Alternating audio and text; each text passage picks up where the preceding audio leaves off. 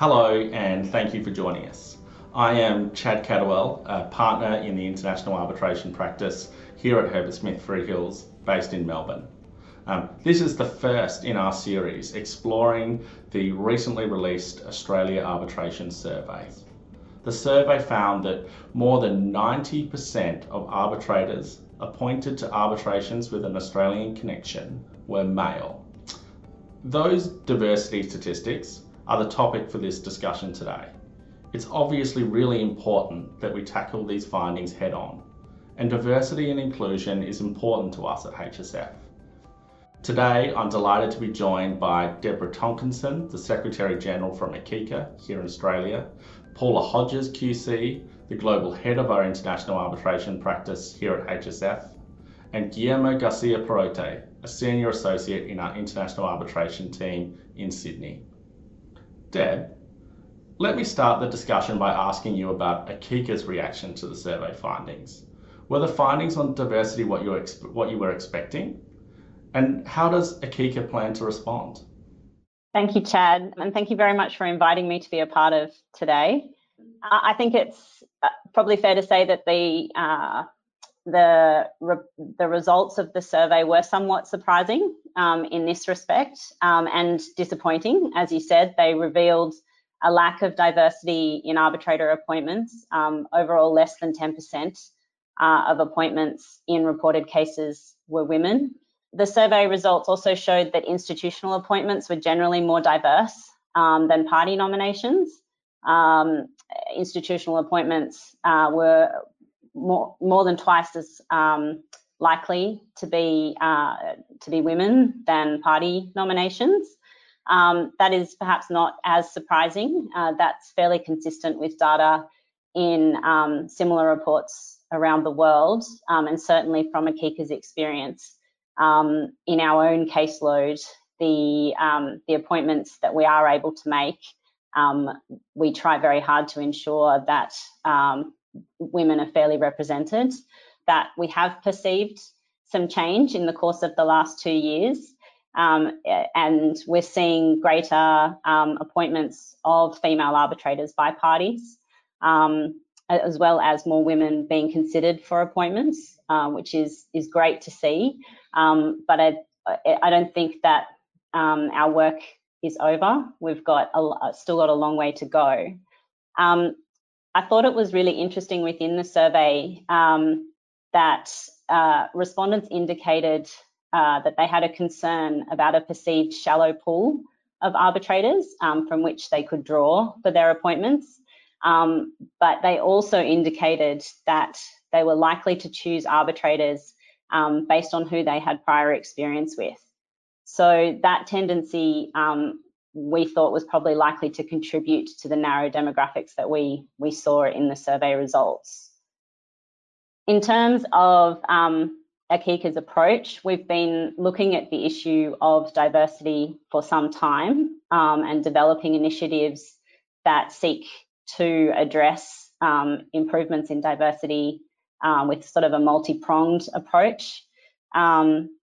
At sort of the highest level, we strive for diversity within ACICA management. The percentage of women that we currently have on the ACICA board is about 1/3. And last year, for the first time, we reached parity of representation amongst the ACICA executive, which are the organisation's office bearers, which was a significant milestone. In terms of our internal caseload, wherever, as I said before, ACICA makes the appointment, we're very conscious to consider where possible an equal number of female candidates, or if a list is being provided to parties as a part of their agreed procedure, that women are fairly represented within that list. The other opportunity that we have as our caseload continues to grow is to look at first-time appointments, which goes to that issue of broadening the pool and ensuring that people become more aware of available and qualified arbitrators. In the same vein, we have started profiling emerging arbitrators in our publications, and we're also very careful in our event planning to ensure that we have diversity across the speaker pool. We're also quite conscious that change happens over time, and today's arbitration practitioners are tomorrow's emerging arbitrators. And so it's equally important for us as an institution to promote their development and the development of their networks, to provide that pipeline as we go forward. The sort of the last point that I really wanted to make in terms of this arbitrator pool is that the ACICA panel is a publicly available panel. It consists of our list of fellows. They are qualified arbitrators, and we make sure that that panel is publicly available so that parties can use it as a resource for their nominations. In a further effort to increase the diversity of that pool, we've also begun a process of outreach to encourage membership. We would really like to grow the percentage of female arbitrators on that panel. So I encourage anyone that is looking at moving into arbitration to contact us and have a chat. Thanks, Deb. Paula, these issues are not unique to Australia. In fact, similar discussions have been taking place at a global level for some time now. What are some of the initiatives that are being implemented globally that the arbitration community here in Australia could learn from or adopt? You're right. The issue is certainly not unique to Australia. All jurisdictions have some way to go yet. In fact, ICA released a report last year which showed that the total number of female arbitrator appointments globally was approximately 21%. Now, improving those statistics is something we've been working very hard at, both at HSF and at the LCIA. I'm certainly very proud that the LCIA has decided to take a leading role on gender diversity. We're currently crunching the 2020 numbers, but for 2019, we saw an increase in the overall number of female arbitrators being appointed in LCIA arbitrations, and that increased from 23% in 2018 to 29% in 2019. However, there are two stories that lie behind that 29%. And the difference lies between those appointments that are selected by the parties and those that are made by the institution. It is very clear from the LCIA statistics that the institution still remains the main driver when it comes to gender diversity. So in 2019, the LCIA appointed and selected 48% of female arbitrators when they were making appointments. And that has been a growing trend over the last few years. Now, of course, I'm very conscious as a result of the gap between party appointments and institutional appointments.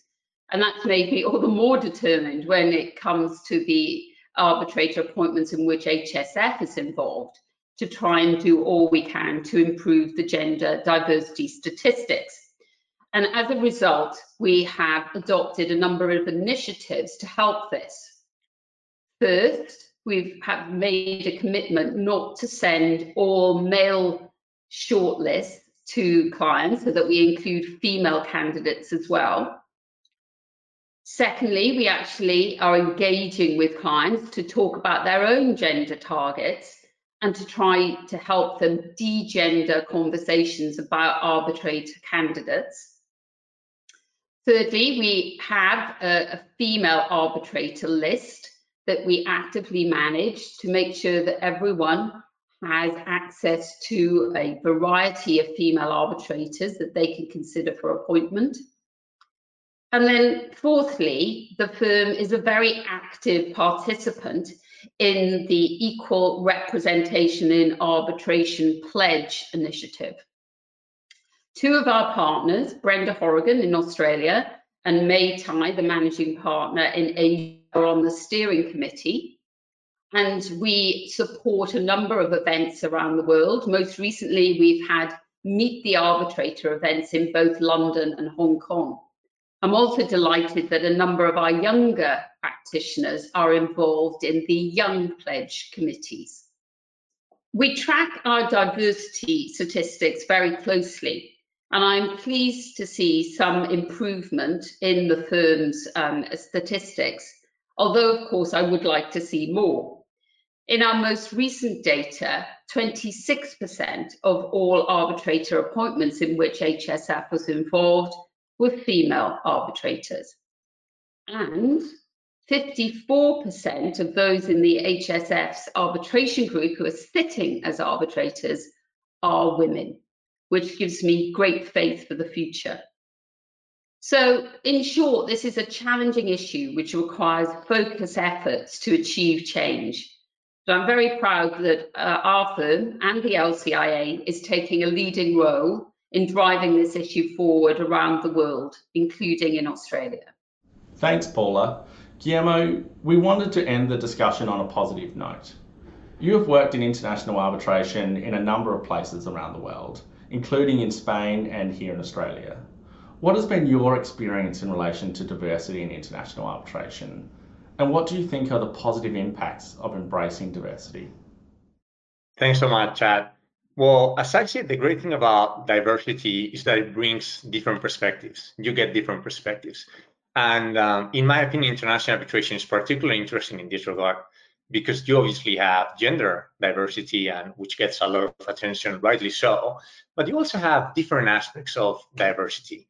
You have cultural diversity based on the languages you speak, where you are based geographically, obviously racial, ethnic diversity, even diversity based on legal background and the legal system you come from. So you have common law and civil law.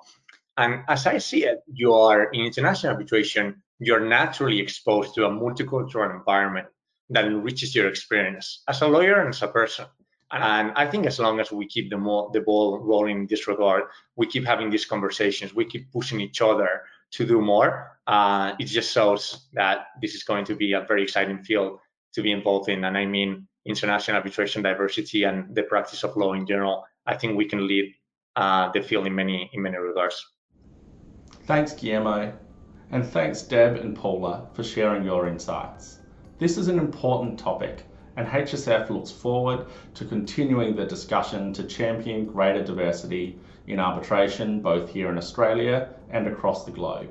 In the meantime, we look forward to seeing you soon in the next in our series on the Australia Arbitration Survey.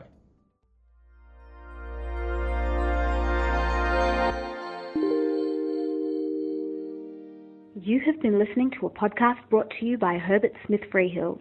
For more episodes, please go to our channel on iTunes or SoundCloud and visit our website herbertsmithfreehills.com for more insights relevant to your business.